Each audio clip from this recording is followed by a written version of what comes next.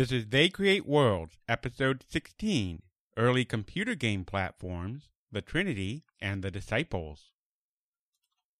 If anybody wants to find me, I'll be in the last place you would look.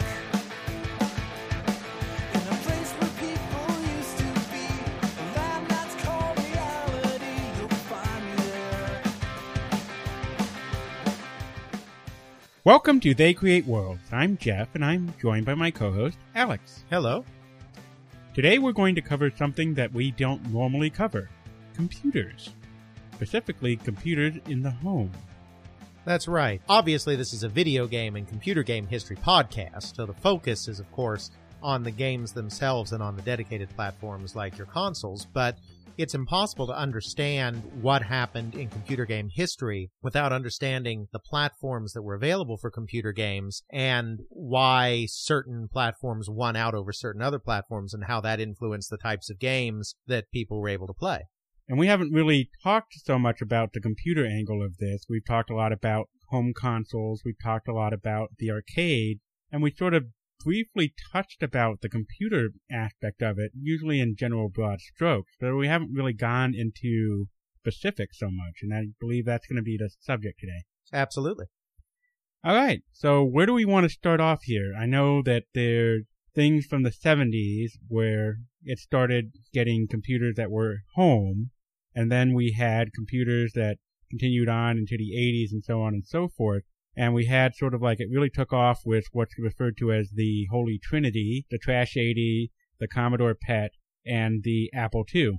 And I'm sure many people have played around with at least one, two, or more of all three of those, but there was something that came before that that started entering the homes, right?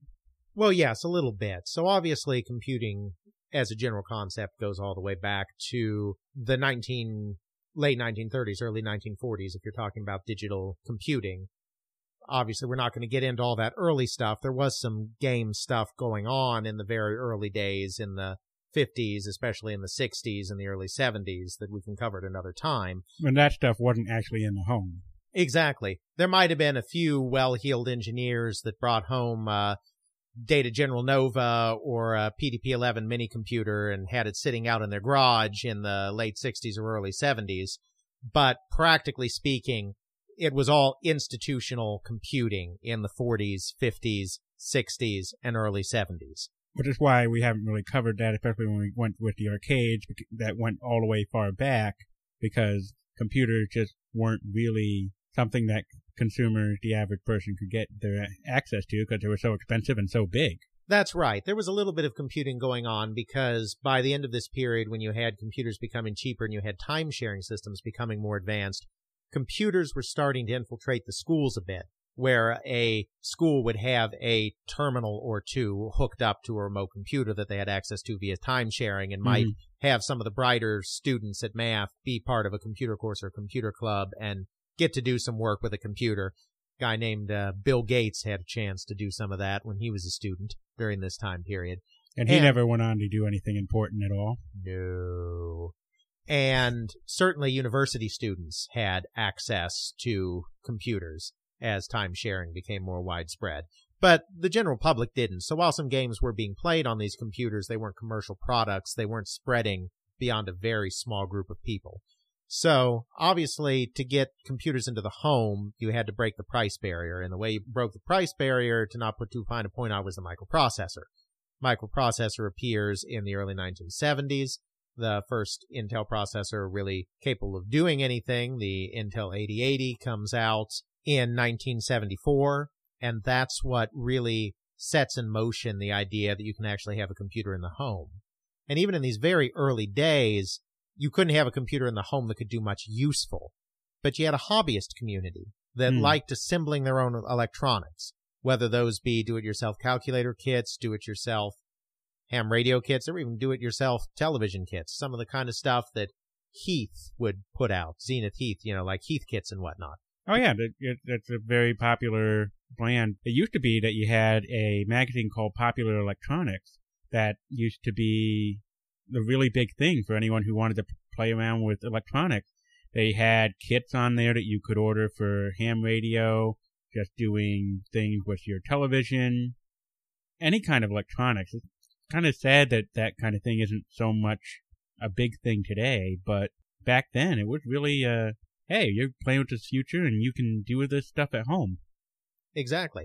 And it was through Popular Electronics that the home computer revolution was basically born, because the readership of Popular Electronics was very interested to get their hands on their own microprocessor kits, essentially, once the microprocessor came around. And so the Popular Electronics was getting many letters to the editor saying, hey, when are you going to feature some kind of computer kit? And so Popular Electronics put out the call to its regular stable of contributors, and it was Ed Roberts down in New Mexico that came up with the solution, which was the Altair computer. And the Altair was a very limited machine. It was basically just a box with very little memory and switches on the front and blinking lights. There was no display. There was no operating system. There was no programming language. You didn't even have like a printer or something for displays. Pretty much the only way you got output out of that thing was blinking lights.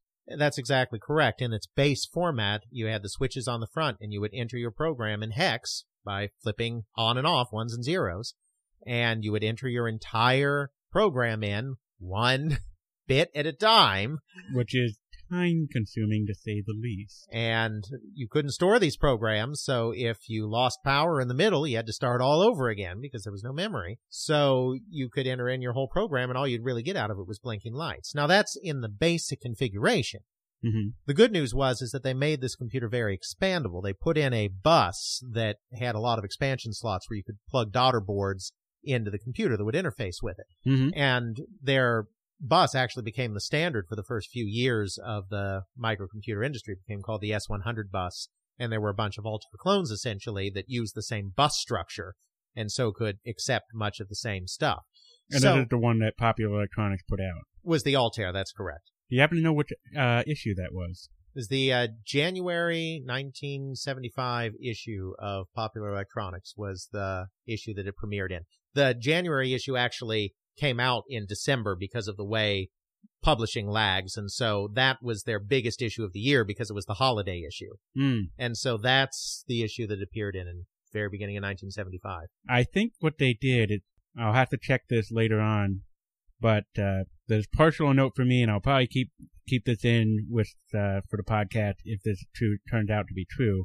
But I think I have a bookmark where they put all of the digital versions out for free of Popular Electronics, and I'll try to find that particular issue and put that in the show notes. Very good. Popular Electronics wasn't selling it. They were just doing a write-up on it and having advertisements for it. It was actually Right. Ed Roberts' company in New Mexico that was selling it. And it took much longer for those units to actually start shipping. It wasn't actually ready to go Right. in January 1975, but that's when it was announced. This is a computer that really did nobody any kind of good, but because the hobbyist community has just as much fun trying to put a machine together and figure out how a machine works as they do actually doing anything useful with it, this was perfect for that hobbyist community. It teaches you the basics of how a computer works. You got power coming in. How do you have voltages changes going on in order to create things that add ones and zeros together in order to have registers and in order to store information, have a processor that takes that information and adds things together, adding registers from this, moving that off, and how do you make all that work? And this really exemplifies it for people. Right, and that's exactly what these hobbyists wanted to do, so they were thrilled.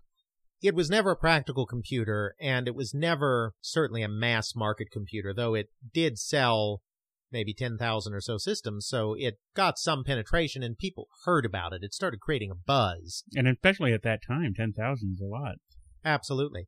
And over time, it became more sophisticated because of these expansion slots. So you could hook up a display to it once a company created a display daughter board. Mm-hmm. You could do more sophisticated programs with it once there were memory expansions put in.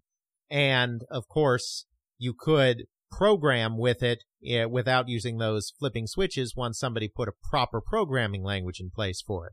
In this case, BASIC, which was the ideal language because it doesn't take up as much memory and it's very simple. Now, it has a lot of problems. It's very slow. Because it's so simple, it doesn't work very well. I don't think BASIC is a compiled language. Is BASIC a compiled language? My only experience with BASIC is Visual Basic. Yeah, that's later. And that's much later. So I'm not sure offhand. I'd have to look that one up. But yeah, BASIC is a very slow language, which is why it's not ever used in professional programming, but it's so easy to learn that when you're a hobbyist, it's a great first programming language to learn the fundamentals of programming and just get something on the computer. Right.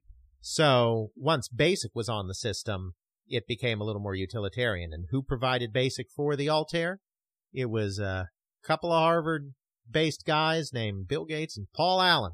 And their new company, Microsoft. That also didn't go on to do anything major. Right. Of course, they started as a programming language company. We think of them today as this OS company, which they are. But Right. Microsoft's start was in languages, and basically, no pun intended, what they did was create BASIC for the Altair. They had the first BASIC, so that went out with that system, and from there, they started providing the basics for every other computer that came along. And then they expanded into other languages as well, but BASIC was kind of their bread and butter. So virtually every computer that shipped in the late 1970s and early 1980s, which is a couple of exceptions, had a version of Microsoft BASIC built into it. And that was how Microsoft got its start and got fairly big in the computing world. But of course, it was operating systems with IBM that then Right. Once created. they took QDOS and made that MS-DOS and so on and so forth, the legend goes on. Right. So the Altair got people a little excited about computers, and there was a little bit of game programming on it. There was a very basic chess game called Microchess. There was kind of a target shooting game on it, very primitive. But it wasn't really a game system. It was basically a system that you experimented with. You couldn't do much practical with it. And there were some follow-up computers that were a little better. Kind of this S100 bus created a standard, and another company called IMSI came along that targeted businesses a little more closely and worked with Gary Kildall to license his CP/M operating system to run a disk drive in conjunction with the computer. And you kind of had this S100 family of computers that made a little bit of penetration into people that were interested in trying to use a microcomputer in a business setting. They weren't very good computers in a business setting, but they were the best you had in terms of microcomputers. But they were never a factor in games because they were just way, way, way too primitive. So what really started the kind of computer game thing was the release of the Trinity in 1977. The Trash 80, the Apple II, and a Commodore PET. That's right. And they're called the Trinity just because they all came out in the same year, and they were the first computers that were really fully assembled, non-kit computers that essentially worked just out of the box. All the earlier computers were kits. Even the Apple I, which was slightly more assembled, still required you to get in there and hook a few things up yourself once you bought it. At least in my school back in the early 90s, there were still a few schools out there that had Apple IIs that you learned to do computer stuff on, and the penetration of these systems was pretty prolific. Oh, yes, especially the Apple II. I mean, they cornered the education market. Of course, the computers we were using in the early 90s were the Apple IIe, which was the last iteration, well, the last iteration that mattered, of the Apple II platform. It's not the same computer that was released in 1977 as the Apple II. There are improvements, more memory and a few other things that are a little better. But, right, it's the same basic architecture, surviving from 1977 all the way into the early 90s, which is when they finally discontinued it. Yeah, which makes it pretty freaking prolific. I don't know if the Commodore PET or the Trash 80 had that level of penetration. I think those two more or less died out in the 80s, right? Right. I mean, well, the Commodore PET even before that. The Commodore PET was in some ways the most limited machine of the three. It was largely targeted towards business users rather than kind of home users. It only had a maximum of 8K of memory. It shipped with 4K. It only ever got up to 8K. Its display... And that's kilobytes, not megabytes or gigabytes. That's kilobytes. That's right. Its display was fairly limited. It was a text-only display. Don't even think it was an 80-column display. I think it was just a 40-column display, which is not good if you're trying to do word processing, which kind of Yeah. requires an 80-column display. It's really quite a limited machine and fairly expensive considering how limited it was. It cost $800 for a machine that really didn't do a great amount. It was integrated in a very nice package, which kind of made it friendly to businesses that didn't necessarily want to poke around at the various parts of their computer too much. And so it had a little penetration into business markets, especially in Europe, but it was really a non-factor in terms of games. Now, the Trash 80, the TRS-80, was actually the best-selling of the three in the 1970s. Apple has done a very good job of kind of rewriting history when it comes to the Apple II. Mm-hmm. They always talk about how the Apple II represented the dawn of the home computer era and quickly rocketed to the top of the industry and became the standard and all of this. None of that actually happened. Well, there's one thing that is true. It really did mark the start of the home computer era. It was probably the first of the Trinity to ship. Mm-hmm. It's difficult back then when release dates didn't matter too much to the general press or whatever. It's very difficult to pinpoint when these computers came out. The PET was announced first. It was announced in January, but it didn't start shipping till very late in the year. And the TRS-80 started shipping kind of at the end of the summer. The Apple II was launched in April of 1977. So it's the first one out of the gate. It was the first one out of the gate. It was not the best selling, though, because you are talking with the Apple II about a very, very expensive machine. Like $1,200, $1,300 expensive machine in 1977 money. And that's a lot. That is an awful lot. We think that $1,300 is a lot for a higher-end gaming system today.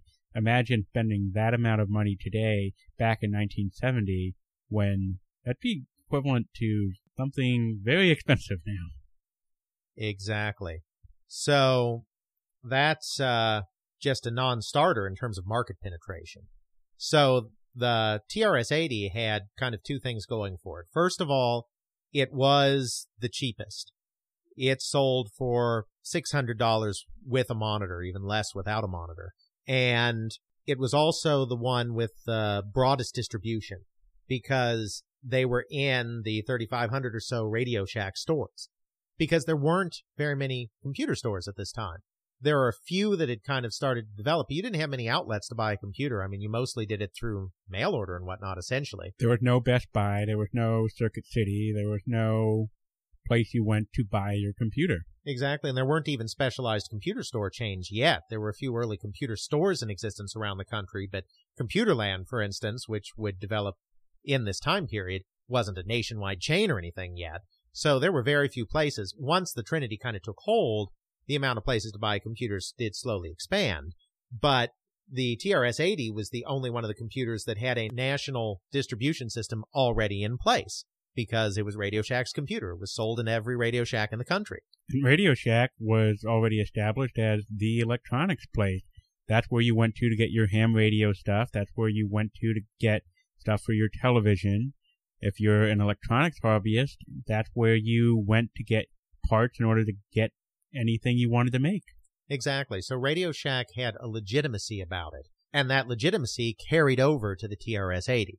So this is the computer that the public really latched onto initially because it was affordable, it had the Radio Shack brand behind it, and it was readily available in stores. So that computer really dominated the 70s. It was selling a couple 100,000 computers when Apple was selling fewer than 10,000 computers a year in the first couple of years.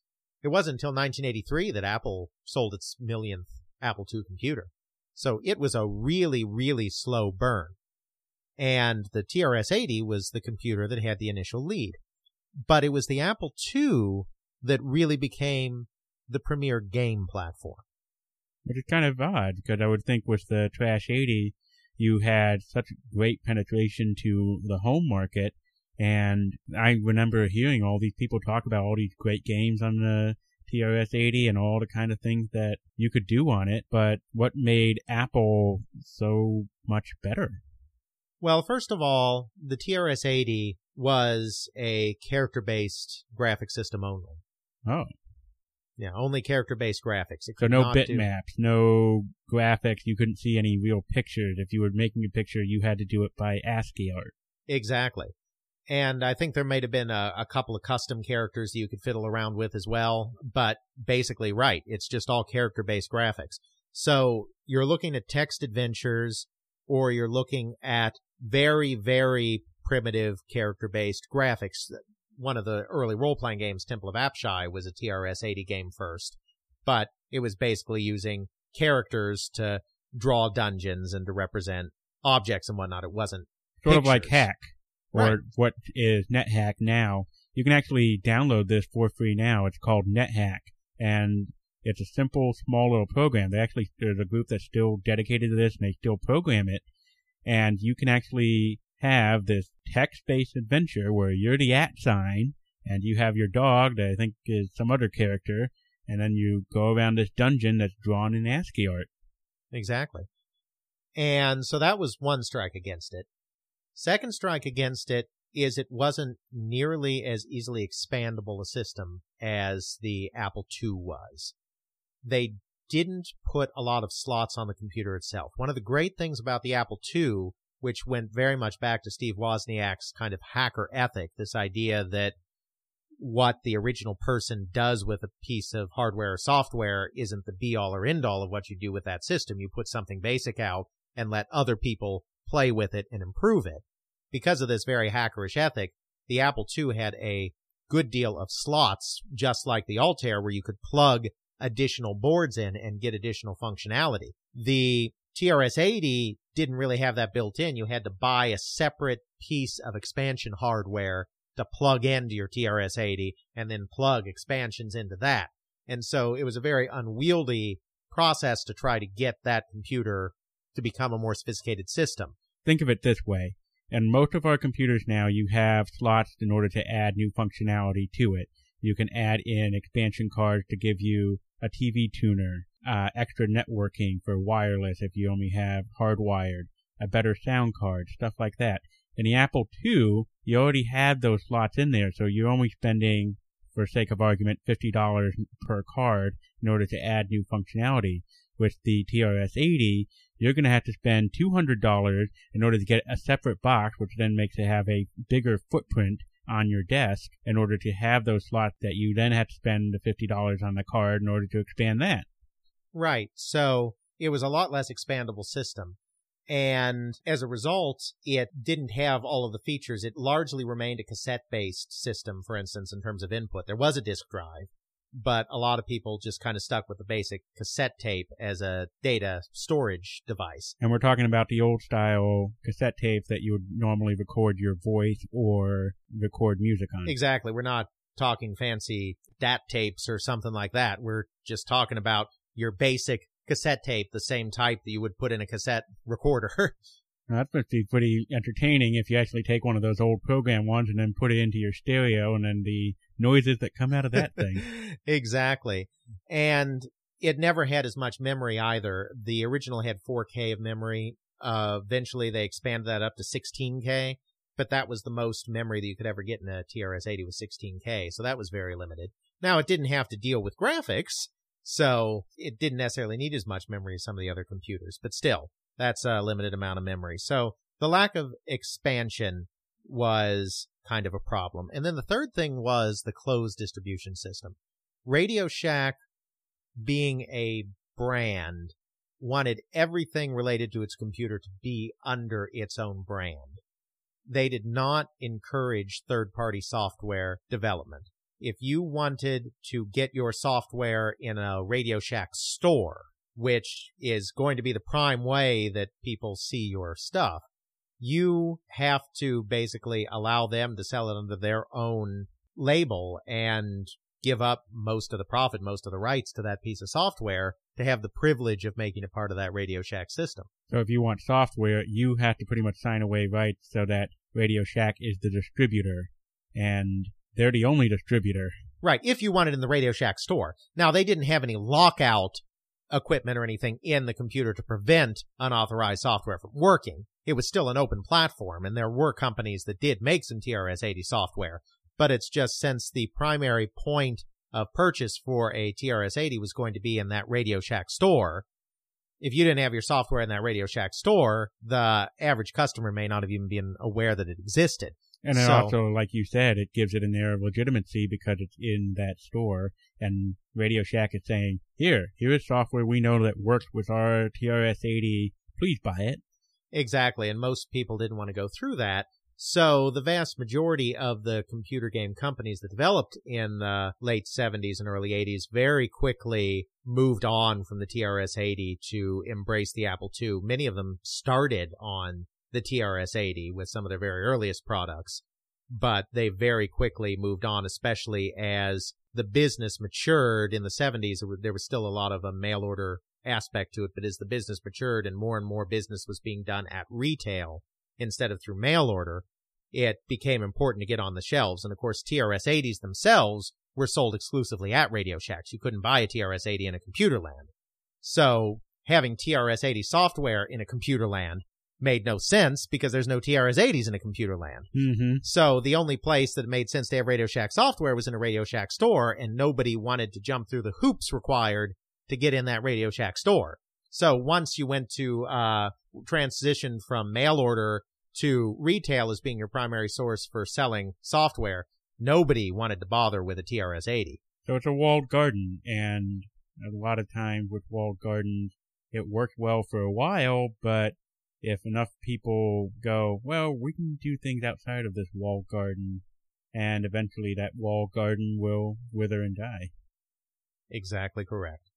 So the main star of this early period from a computer game standpoint, even though it was not selling nearly as well, was that Apple II computer, especially after the release of the Apple II Plus in 1979, which incorporated much more memory, 48K, and was also optimized for use with the new Apple disk drive that had been released the year before, which was just a brilliant piece of engineering by Woz. Now, that added a lot more price to your Apple II because the disk drive was separate, and that was a $600 disk drive. Disk drives were expensive back then. That was actually a very reasonable price for a disk drive in 1977, floppy disk.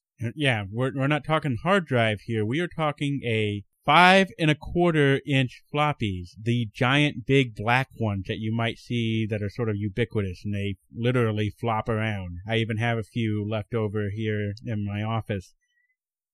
They're gigantic, and they were prone to failure. If you didn't treat them well, you had to be really careful with them, but they could store a decent amount of information, and it's how you played games back then. Exactly, and they were so much better than cassettes in so many ways because, of course, a cassette was a serial medium. You had to play the tape to load a program, whereas a floppy disk is a random access system, and it can hold more, it's more durable, and just all around a better thing. So once the Apple II had a really great disk drive, the market in the United States very quickly moved to floppy disk as the prime medium for games. It's interesting, in Britain, that never happened. Really? Britain remained a cassette market throughout the 8-bit period. Hmm. There were a couple of reasons for that. One of the big ones is that because of the different economic conditions in Britain, where the earning power wasn't so great amongst the general populace, the computers needed to be a lot cheaper, and the computer accessories needed to be a lot cheaper.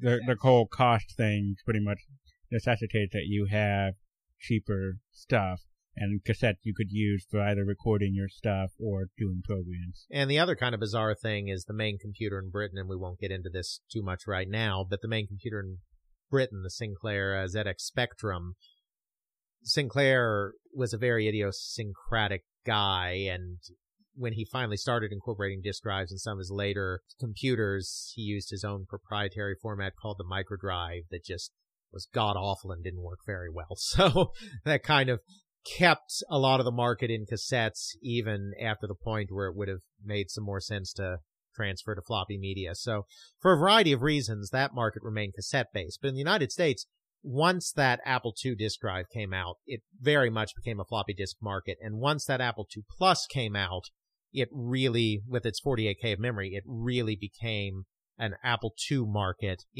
for the remainder of the 70s and into the early 80s. So we know that the Trash 80 just had ASCII graphics. We know that the Commodore PET also just had ASCII graphics. The Apple II is the one that had actual what we would consider graphics. That's right. And this really went back to Steve Wozniak's love of arcade games and the little moonlighting job he did for Atari to create a prototype for the arcade game Breakout.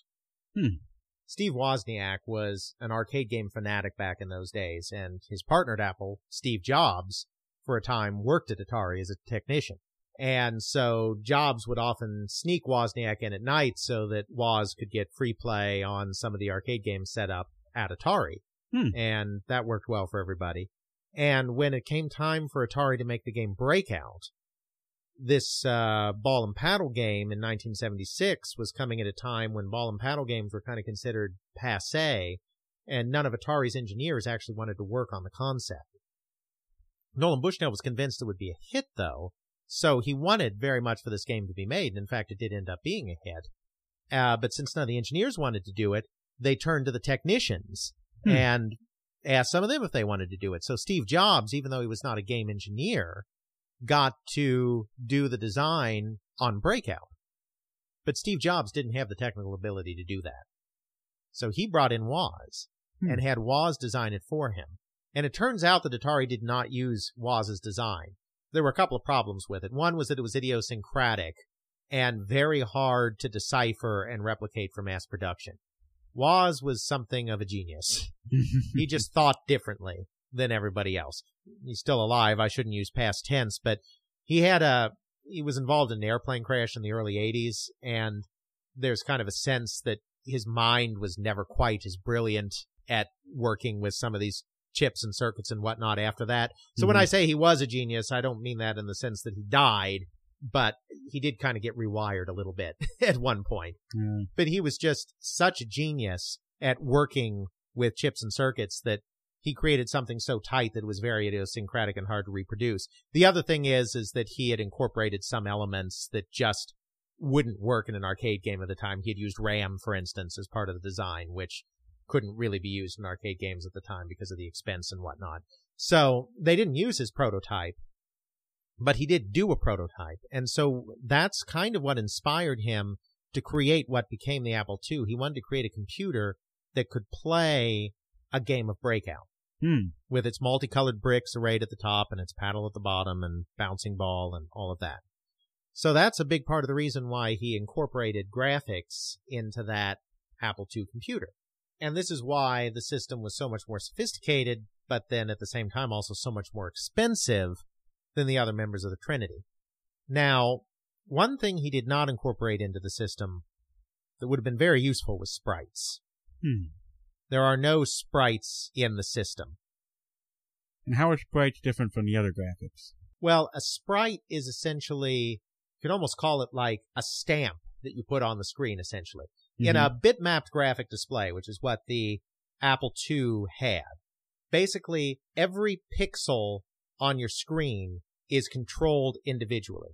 And that pixel will be either turned on or be turned off, or some combination thereof, in order to generate a color in that particular pixel. And then if you generate colors in enough pixels next to each other in a certain format, then you have a shape, then you have a graphic on the screen. So there's a good deal of control on the screen by using bitmapped image, but it's not necessarily the best way to create something that's going to be moving around a lot.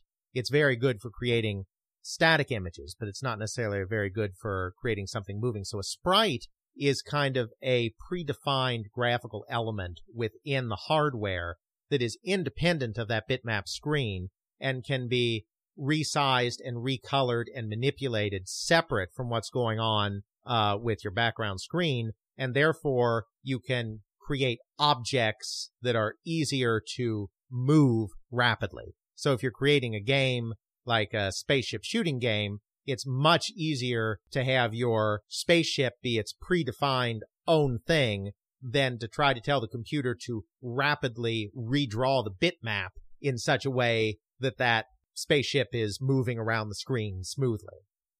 So basically, a sprite is almost like its own separate bitmap at the screen, and you can move it around without redrawing the entire screen, which is what you have to do with a bitmapped image. Which takes time, and if you're trying to do something rapid, it's easier to do it that way. Exactly.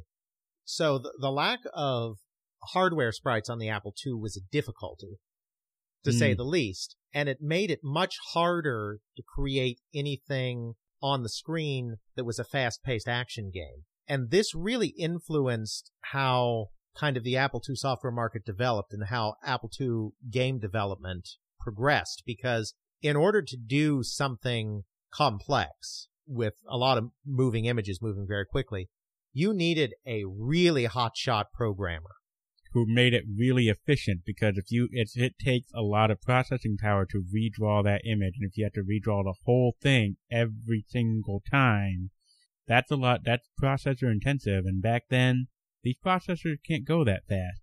If you have a sprite that you can just go, okay, take sprite thing and move it up 2 pixels, then move it up 2 pixels, that's a lot easier for the computer to do and understand than having to redraw the whole screen every single time.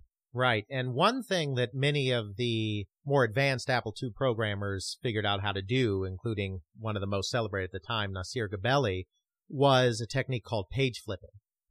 And I won't get too technical, mostly because I can't claim to be a great technical guru myself. But basically, it was possible to poke 2 different areas of the Apple memory to generate the exact same screen. Mm-hmm. The exact same image on the screen.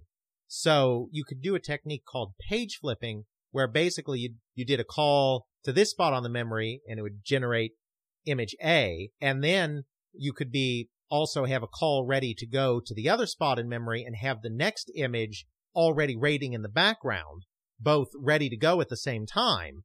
And so you flip between them. You call to this spot, call to this spot, call this spot, call to this spot, and rapidly switch between the two, which allowed you to do greater animation than if you could only go to one spot in the memory to draw your screen on the Apple II.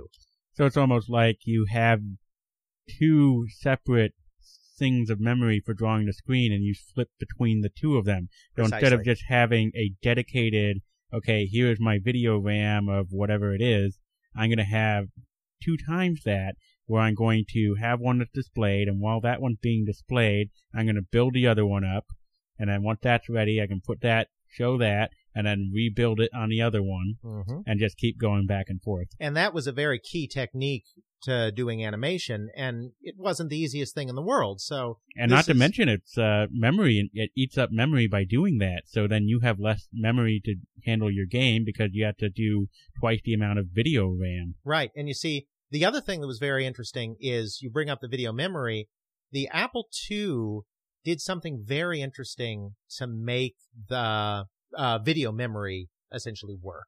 Mm-hmm. So the Apple II had a couple of different modes, but the main game mode was high-res mode, which allowed you to have a 280 by 192 display. Now that's pixels, which means you have 280 pixels across the screen and 192 pixels down the screen. 282 pixels per line horizontally, 192 pixels per line vertically, and then you multiply those 2 numbers together, and that's the total number of pixels you have on your screen. Right. The trade-off in video memory is always between your number of pixels and your number of colors, because color takes memory. Applying color to the more pixels you have, the more memory it takes to apply your colors to all of those pixels. And so generally speaking, the lower the resolution, the more colors you can have, and the higher the resolution, the fewer colors you can have with the same memory footprint. Right. So effectively, say you have, let's take an old style one, 640 by 480 resolution, which is not this generation, but for the sake of argument.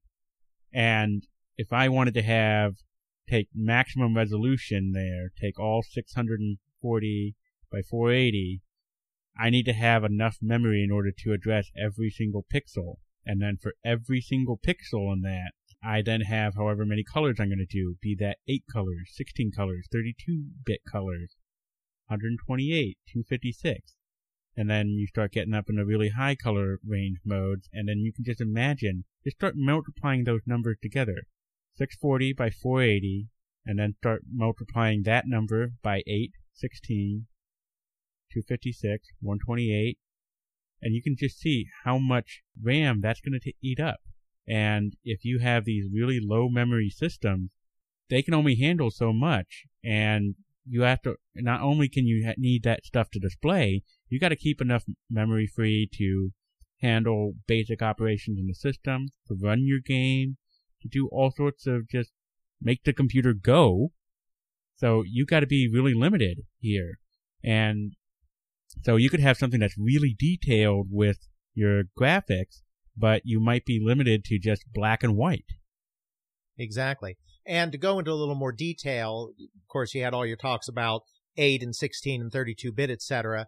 The reason that you go in those intervals is basically any individual bit is going to be set to either an on state or an off state, 1 or 0.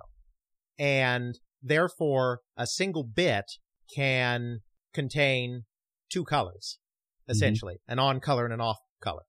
So if you have one bit, then you have two colors. Then if you dedicate 2 bits to graphics, you can, it doubles essentially the amount of colors you can have. So then you go from those 2 colors on and off to 4 colors.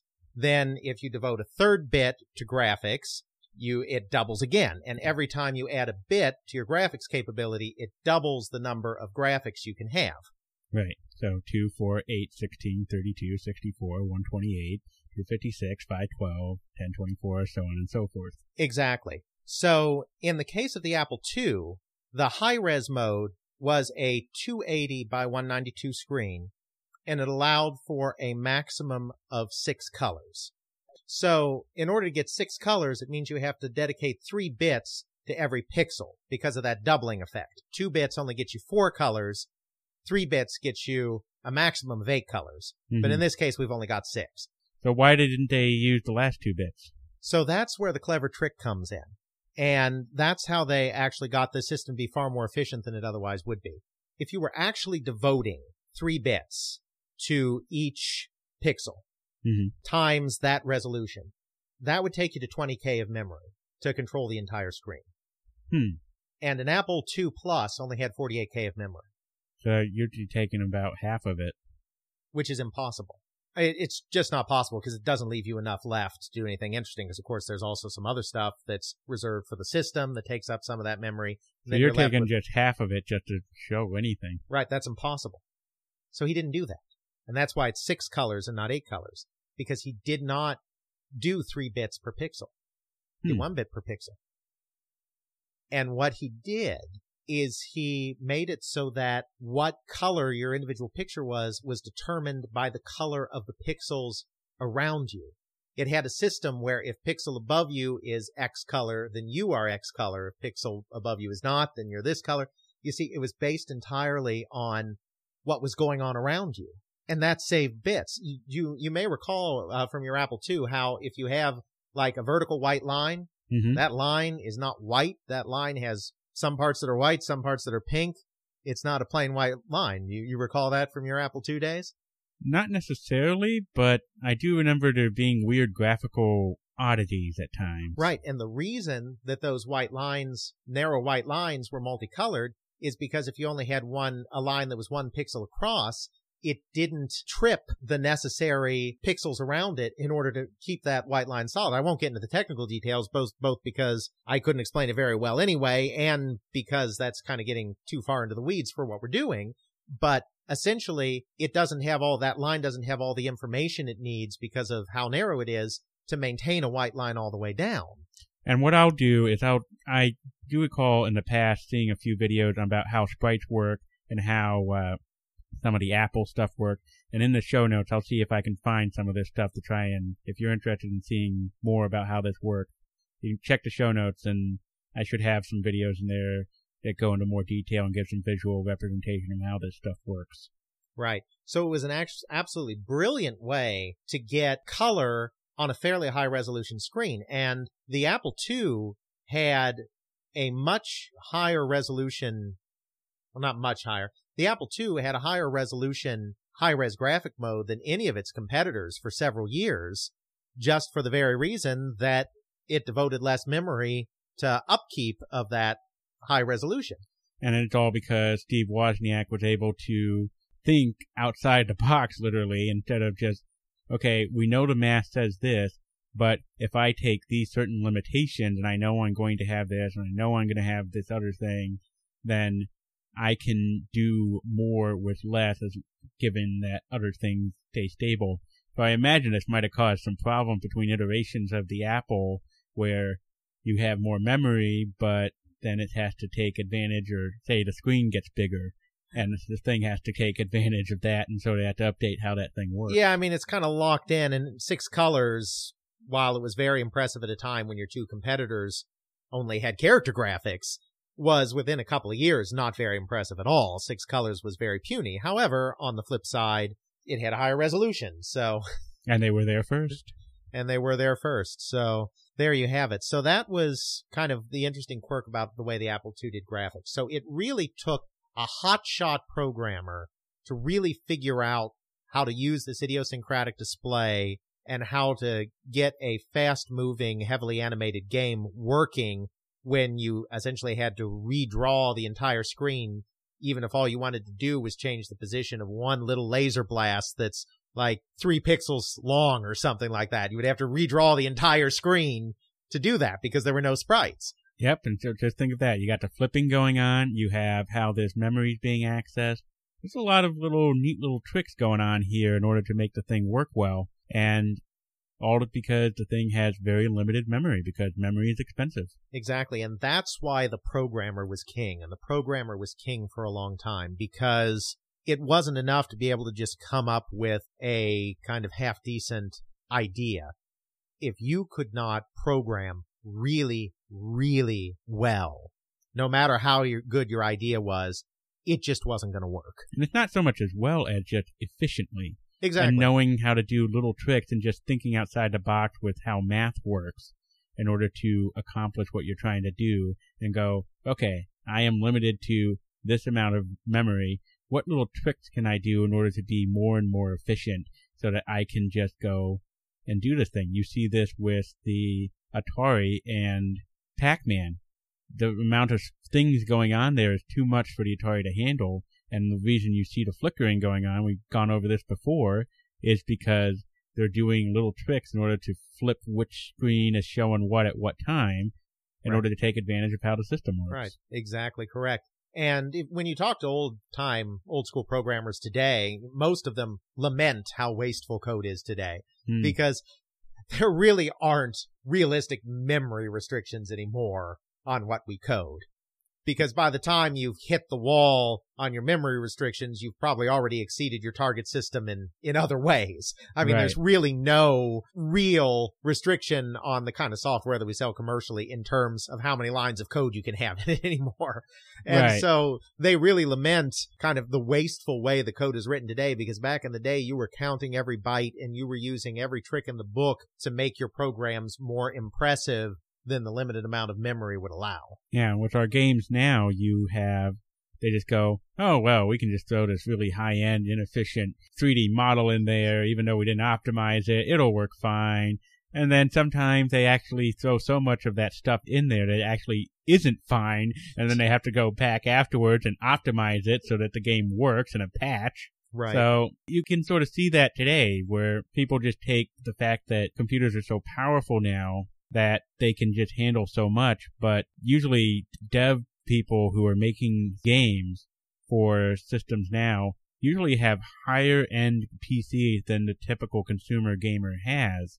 And the reason we have a lot of problems on our standard hardware is they're just so inefficient that our systems can't handle it, even though there's nothing really technically special about that program that's running. It's just so inefficient that it just can't effectively run on our systems anymore, and that's why we have to have higher end systems in order to match what the developers are doing, because they were so wasteful. And if they had someone who was going through and going, okay, let's be a little more efficient here, let's get this sprite size down, it doesn't need to take up this much memory, let's just have it down to this size because that's all we need, and let's just have the sorting algorithm instead of it being so wasteful with memory. Let's do it this way and have it be much more efficient and faster. And a lot of games would frankly be better. We're looking at you, Arkham Knight PC port. Yeah, that would be a good example right there. So this led, like I said, to the programmer being king on the Apple II system. It was the hotshot programmers that had the best games, the most successful games. Bill Budge, who created Raster Blaster and Pinball Construction Set. Nasir Gabelli, who created a bunch of fast-paced, well-animated action games. These were the guys that were the most successful. Ken Williams at Sierra, who came up with the brilliant way of putting graphics into text adventures, which was, instead of storing the graphics on the disk, for which there would never be enough space for, to just store the commands to draw the graphics on the screen, so that all you had was a few lines of code on the disk that would suddenly turn into a full picture when interpreted by the Apple II. These were the guys that were successful, and these were the companies that became successful. Sierra became successful because of Ken Williams and his graphics drawing ability. Sirius Software became successful because Nasir Gabelli was a programming god. Broderbund became successful because they found some hotshot programmers over in Japan that created some really great software on that Apple II. And these were the companies that grew to be big in this early era because these were the guys who knew how to program. And it also made the games much more idiosyncratic. Because when you have sprites in a system, the games are mostly going to be built the same way. That doesn't mean that one programmer can't come up with some tricks that the other doesn't. But sprites are predefined in terms of how big they can be, how many colors they can be, how they move around the screen. How many sprites you can have. So the games become very similar because everyone's kind of starting from a common place with their sprites. Whereas when you have just this bitmap screen where your only control of the screen is what pixels you're turning on and off at any given time, everyone was kind of coming up with their own tricks, and the games in certain ways were a lot more distinctive. And in some ways that led to a lot more variety. You kind of find that when you have a sprite-based system, that games start to all kind of fall into just a couple of different genres that system does very well. And this extends to consoles, too, almost all of which had sprites. Yeah, think of the original Nintendo. That is a sprite-based system. All your platformers looked a lot like Mario. All of your shooters looked the same kind of way. And what was unique about the PC games of the era was if I had to come up with a completely different way of doing graphics, that can be unique to me as a person and individually. And it might be next to impossible for anyone else to replicate that. Exactly. So that was a very different era, and in some ways it even kind of encouraged more experimentation and more innovation. A lot of times when people complain about how all Nintendo games look the same or all Commodore 64 games look the same, it's because these are sometimes people that grew up with these more idiosyncratic systems that allowed for a lot greater range of expression. And with a certain knowledge point, just think back to some of the Apple II games that you would play. There's some graphics that are done on the Apple II that I think the Nintendo couldn't do.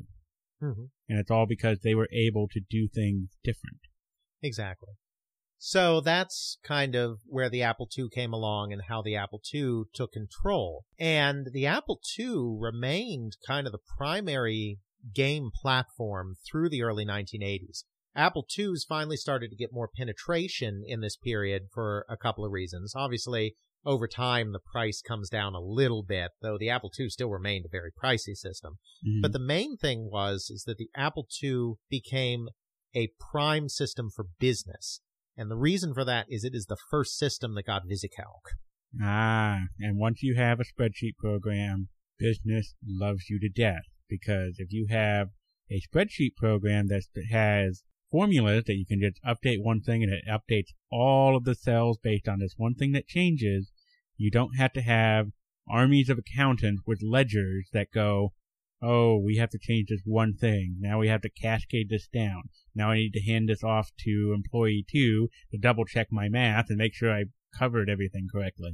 It was almost a fluke that the Apple II got it, because when the guy that created it came in to use the computers at the company that ended up putting it out, they only had one Apple II. Most of their computers were other systems like Commodore systems and whatnot. But the Apple II, because the Apple II was less popular, the Apple II was the only computer that was currently not in use. So that's the computer they had him write the program on.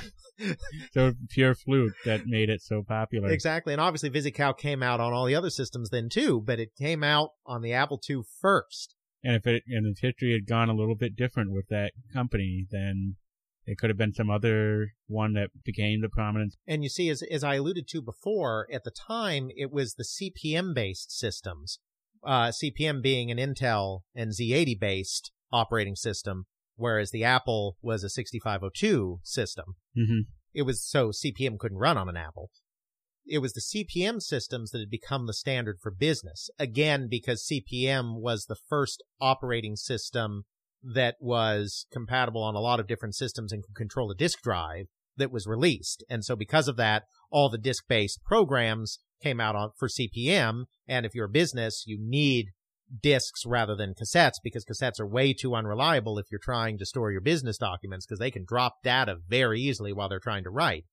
So through this chain of events, CP/M was the business standard.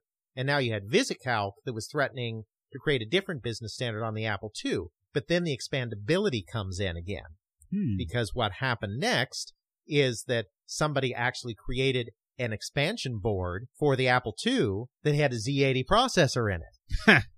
And so you could switch to a Z80 mode and then run CP/M stuff on your Apple II in Z80 mode. Almost like, I mean, we do it in software today, but almost like switching your computer between Windows and Linux as operating systems, except this is hardware instead of software. Right, or just emulating other hardware. So sort of like how you run an emulator on your system in order to run an Apple II. You can do that now. Exactly, except in this case, you actually had to have the physical processor in your Apple to be able to switch over, because you didn't have enough memory running around to emulate a whole other system on top of a system. But because of the Apple's expandability, that was possible. So you had VisiCalc, plus you could buy one of these expansion boards and run all your CP/M stuff. And so the Apple became the business machine, and that's when sales took off. So in the early 80s, the Apple computer did eclipse the Trash 80. It did eclipse what Commodore was doing, and it became more widespread. And of course, it already had a lot of developers, and it had the games, so it became the prime game platform as well. Though, really, it shouldn't have. Yeah, it sounds like it's just sort of a fluke and luck of the draw. Mm-hmm. Since the Apple II came out in the 70s, why did it maintain the throne in the 80s? I would think other people would come out with hardware and newer computers that would dethrone it eventually, at least for gaming. You would think so, and the answer to that is, quite frankly, that better platforms did come out that should have overthrown it, and they quite frankly didn't, because of a wide variety of reasons that were mostly business reasons. So in 1979, Apple II comes out in 77. Right. 1979, Atari enters the computer business. Basically what happened is they created the VCS, which was released in 1977. That the old console. Exactly. The development team immediately started working on the successor, because they knew the VCS was a primitive system, even primitive for the time. As we've talked about before, it had 128 bytes of RAM. Bytes. And That's even, not K, even, bytes. Even in 1977, that was ludicrous. I mean, the TRS-80 and the Commodore PET didn't have huge amounts of memory, but they still had 4K. Since the Atari VCS used cartridge as a medium, it meant that you didn't need quite as much memory in a console because you had instant load. Right. But still, 128 bytes was pathetic. So they knew that that was not going to last very long. They figured it had a 2 to 3 year lifespan at most. So they started working on the successor. But then when this home computer thing started becoming big, management slowly altered that project to where it became a strictly computer project. First, they split it. They said, make two. We'll make one a computer, one a game system.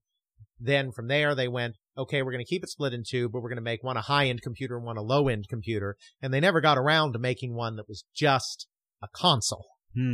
So the Atari 8-bit computers, the 400 and the 800 being the more capable system, 400 being the less capable system, started out from the perspective of being video game systems and then evolved into computers. So they were optimized to play games from the start because they started as game systems. They had sprites. They had a very fine, for the time, sound chip. And it also displayed a lot more colors than an Apple II because they had a guy leading the chip design named Jay Miner who was an absolute genius. Now, the resolutions were different. They did have a high-res mode, and their high-res mode was actually higher than the Apple IIs. The Apple II had a high-res mode of 280 by 192, whereas the Atari 800, 320 by 192, but only monochrome because they didn't do the same tricks. However, they had a 160 by 96 mode. There was still a very competitive mode for the time with 128 colors. Which is a lot of colors. Apple only has 6. So they're blowing away the competition on colors, still at a reasonably good resolution. Plus they have sprites. Which has helped. Plus they have a good sound chip, which the Apple II really didn't. Though again, there were third-party add-ons that added better sound because Apple can do that. It didn't ship with as much memory. It only shipped with 16K kind of as a base, but you could expand it up to 40 bit. So you could have the same amount of memory. You could have more colors. You could have sprites, and you could have better sound. So it was a great system, and it only cost $1,000. I say only, but that's a lot better than an Apple II. What was the Apple II still running? Well, you know, the Apple II is 1200, but then you add a disk drive to it. It's more like 1800 or something like that. And the Atari system is just chipping for 1000. So it's doing a little better. It's still expensive, but it's much better. Even the base unit is less than the other base unit. Exactly. Plus, it accepts cartridges. So it accepts discs as well, but it accepts cartridges because it's a game system. So it's got a real plug and play capability that again is useful for that younger or less tech savvy set that is very intimidated by powering on a computer and seeing a blinking cursor stare right back at them. You can load cartridges and then it works just like a video game system where you plug and play, quite literally. Why didn't the Atari 800 take over the game market? Because Atari completely and utterly dropped the ball. Wow. They didn't know what they wanted their computer to be, and they wanted to keep complete control. Warner, which was the parent company at Atari at this point, was a media company. Warner Music, Warner Brothers. Those were the two. They had other subsidiaries, but those were the two big ones. They didn't make the movie projector. They didn't make the record player. They made the movie. They made the film. They were only interested in hardware as a vehicle to sell software. This is why the video game industry was such a great match for them when they purchased Atari. Obviously, in the case of Atari, they're making the system and they're making the games, but the system is the entry into the software. Now, contrary to popular belief, Atari was making huge margins on the hardware. The idea of selling a console at cost or at a loss and making all your money on software was still far in the future. Atari was actually making money on everything. But even though they were making money on hardware, the big margins were in the software. So hardware was incidental to selling software. Warner wanted to build the Atari VCS to sell software, and Warner wanted to build the Atari 800 to sell software. They wanted no one else on that system. Oh, dear. They did not release technical documentation on how the system worked, and there were a lot of custom chips in it. It was 6502 based, but the graphics and sound chips were both custom chips. So it's not like you could just buy a manual, a generic manual out there in the world and then apply that. The only way to figure out what an Atari 800 did was to literally poke every register and see what happens. Yeah, and just think about it today. If you had anyone who put out a platform and they didn't allow third party to go in, it fails. It pretty much things live and die, especially in the video game industry, on third party. What other people can go and say, that's cool that you came out with this piece of hardware that does this stuff. I have this brilliant idea taking advantage of this stuff here, and it could be stuff that you didn't even think about. You can think about that with Nintendo and Rare. You can think about that with a whole bunch of different companies out there. Exactly. And it wasn't a closed system. Anyone who wanted to program on it was welcome to. But if you didn't know what the calls did, You're not going to use it. exactly. And of course, eventually, the better programmers figured it out. So Atari 800 software started to appear in small quantities kind of in the tail end of 1980 and the beginning of 1981. But very little third-party software developed. And Atari did not have the in-house staff at the beginning to completely fill the void themselves. I've talked to two prominent people within Atari software, both the director of software for the home computer division, John Powers, and then I forget what the other guy's title was. It was something to do with tools or whatnot. I'd have to look. But basically, one of the guys serving one level below him, Ken Balthaser, who went on to have a long and distinguished career in the video game industry. And both of them said it was nuts. Atari was growing so fast that most of their time was spent trying to hire programmers and integrate them into what Atari was doing. And there was comparably little time to flood the market with software. So Atari couldn't supply enough software all by itself. And so the system is pretty much hobbled at the start of its launch. And if it's hobbled at its launch, where they're not putting out the software, Atari's not putting out the software, and they don't put the documentation out there so that the average programmer or the low-end programmer can't use the system, and you have to rely on these rock star programmers in order to code on it that are willing to spend the time to learn it.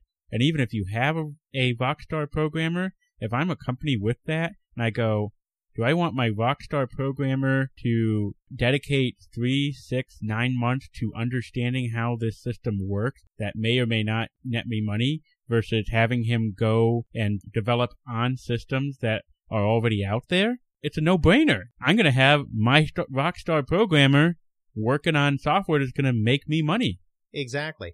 And that basically hamstrung them. Eventually they wised up and they made technical information more available and this and that. But by then, it's too late. It's too late. Other platforms were starting to appear. And then, of course, Atari entered its financial difficulties. We discussed in a previous episode how kind of 1983 was really the last chance for the Atari 8-bit with some newer models than this, because they released newer models for the Atari 8-bit to take on all comers and rise to the top of the industry. But this was the exact moment where they were having all their financial difficulties, and by that point they couldn't get their products to market. And so Commodore wiped the floor with them with the Commodore 64. So there were just a succession of errors at Atari that prevented that system.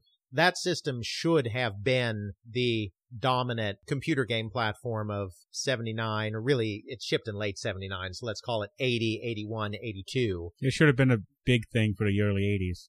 And instead, while it wasn't a flop, it really didn't take over from the Apple II as the prime Well, it's game so platform. hobbled, it can't. You got the rockstar programmer going, I can make all this great stuff with established Apple II, and I don't even know whether or not this Atari 800 is going to survive. Exactly. So that was it for Atari.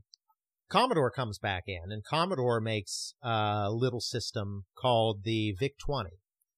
And they basically made this system because they were scared to death. Jack Tramiel specifically was scared to death of the Japanese. The Japanese had come in. During this time period, there was a lot of Japanophobia in the United States and a lot of Japan bashing. Because, Really? well, one by one, Japan had kind of taken over a lot of different American industries because they were able to basically undercut American companies on price while still making products that were very high quality and very reliable. And they did this in steel. Mm-hmm. They did this in automobiles. They did this in semiconductor memories, RAM. They did this in consumer electronics, televisions, stereos, etc. And a little later, they didn't do it in this period, but in the late 80s, of course, they did it with video game systems, with the NES and the Sega. Jack Tramiel was scared to death that the Japanese were going to do the same thing in computers. And they never did. There was never a Japanese takeover of the computer industry like there was anywhere else. And Jack Tramiel probably played a large role in that, because what he did is he went and made a rock-bottom computer that could sell for next to nothing and prevent the Japanese from gaining a toehold. And the reason he was able to do this is we talked about the 6502 processor earlier that was in the Apple II. It was also in the Atari VCS, version of it was in the Commodore 64. A version of it was in the NES. It was in all of these systems. The company that made the 6502, MOS Technologies, was owned by Commodore. So Commodore had vertical integration. Commodore was making money selling Apple and Atari all of their 6502s, and they could provide themselves 6502s at cost. I'm not sure if they did provide them to themselves at cost or if they did some stuff on the books other than that. But the point is, they could give themselves 6502 processors really cheaply. Yeah. And so he created a system called the VIC-20. Now, is that before the 64 or is that after? This is before. Okay. Yeah, we're not there yet. This system was released in early 1981. VIC-20 was the first computer to ever sell 1 million systems. First microcomputer. And it did it because it only cost $300. And then as price wars continued, it at its lowest point, it was down to $99. Imagine that. When you're talking about back in that era when you had Apple IIs that cost $1,000 to $2,000, you had the Atari coming out with a $1,000 computer.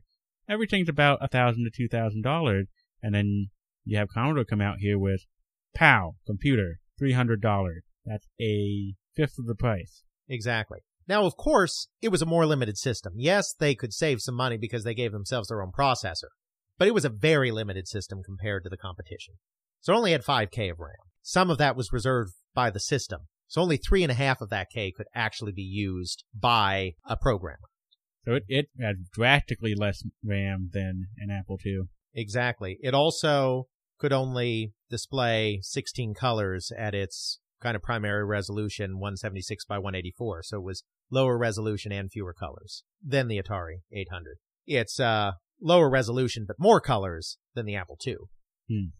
So this was a very limited system, and because there was so little RAM, even though it had a cassette and a floppy storage, it was really a cartridge-based system.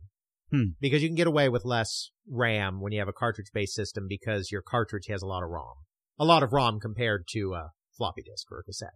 Right. So this system was kind of okay for games and certainly sold like hotcakes, but nobody other than Commodore really made games for it because it was such a limited system.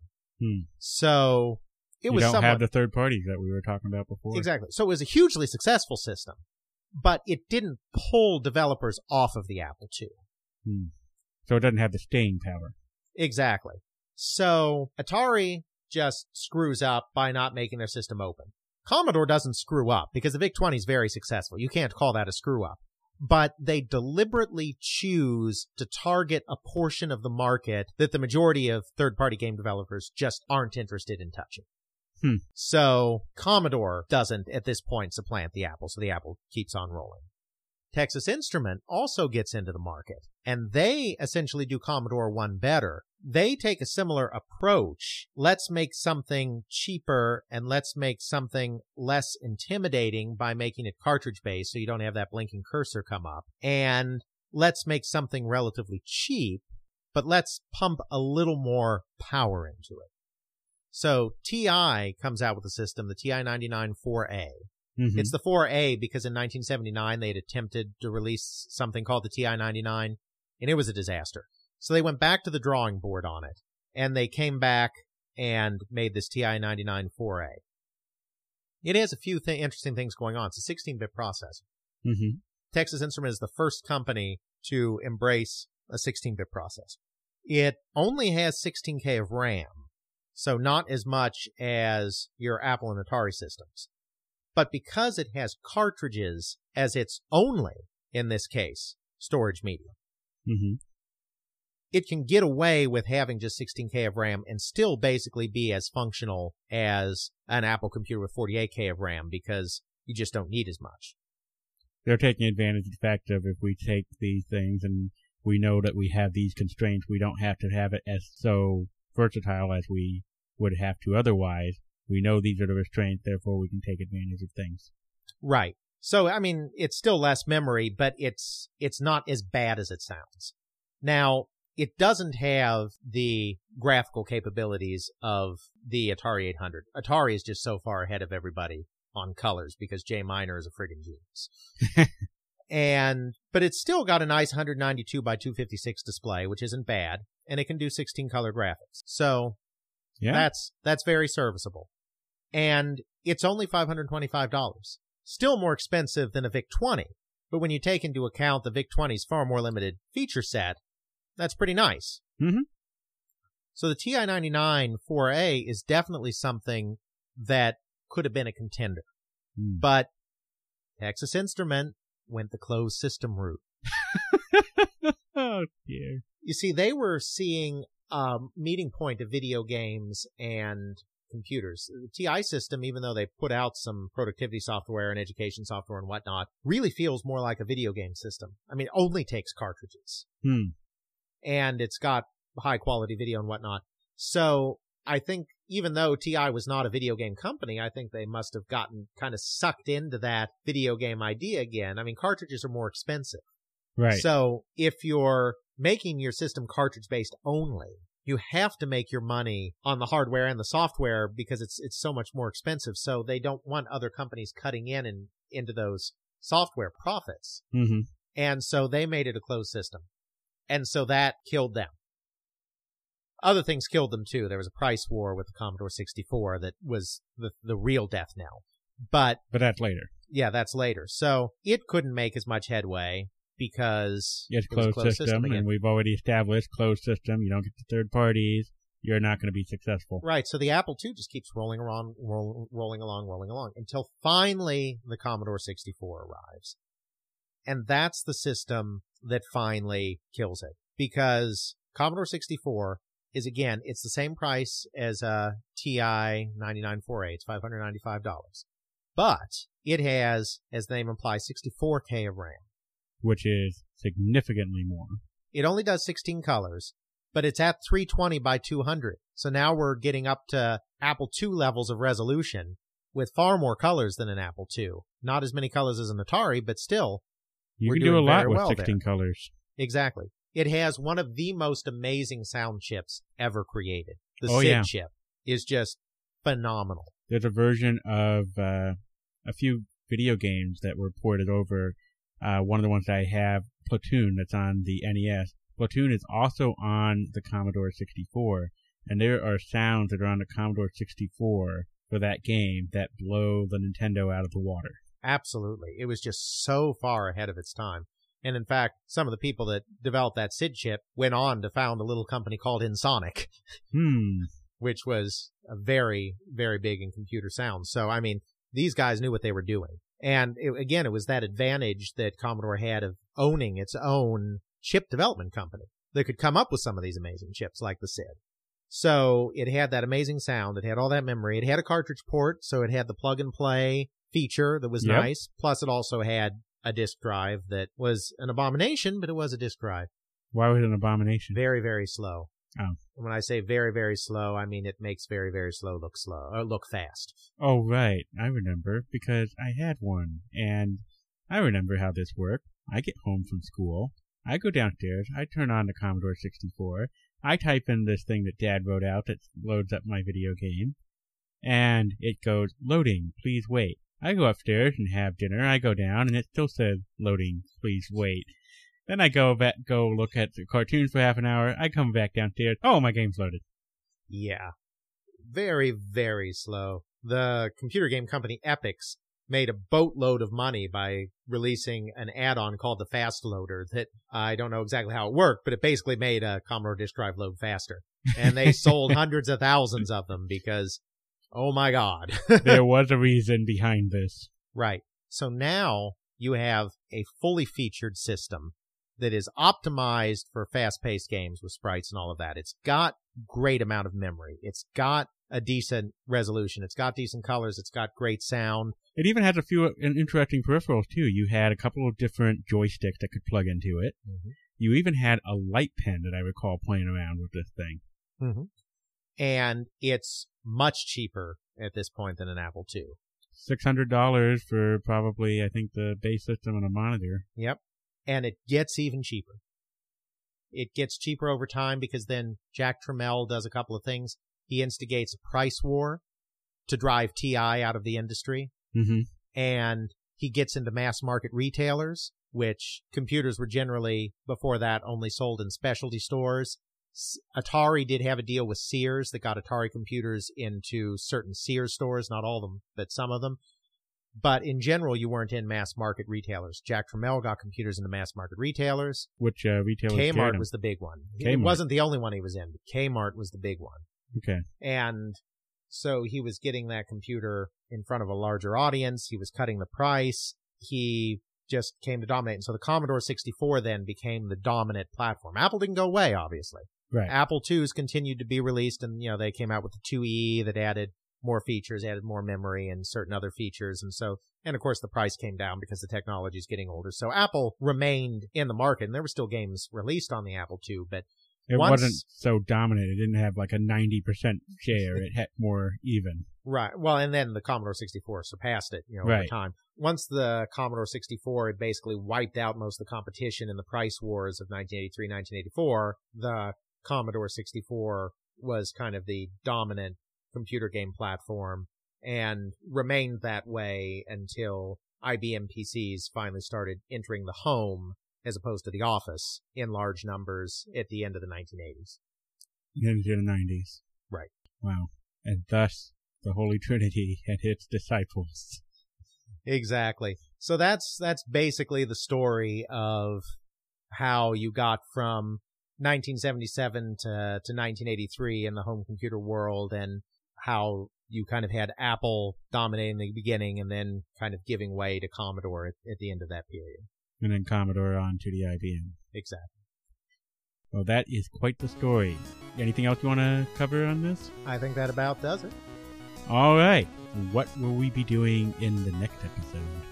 Well, now that we've given a history of kind of the early computers, which just by the very nature of where and how the computer developed is a very U.S.-centric history, I think it's probably time to look at the early history of computers from a different perspective and see what was going on during a similar period in Europe. Because as we alluded to a little earlier in this episode, Europe developed in a very different and very idiosyncratic way, with a set of computers in the United Kingdom that were much more limited in capability, but also in a way became much more mainstream.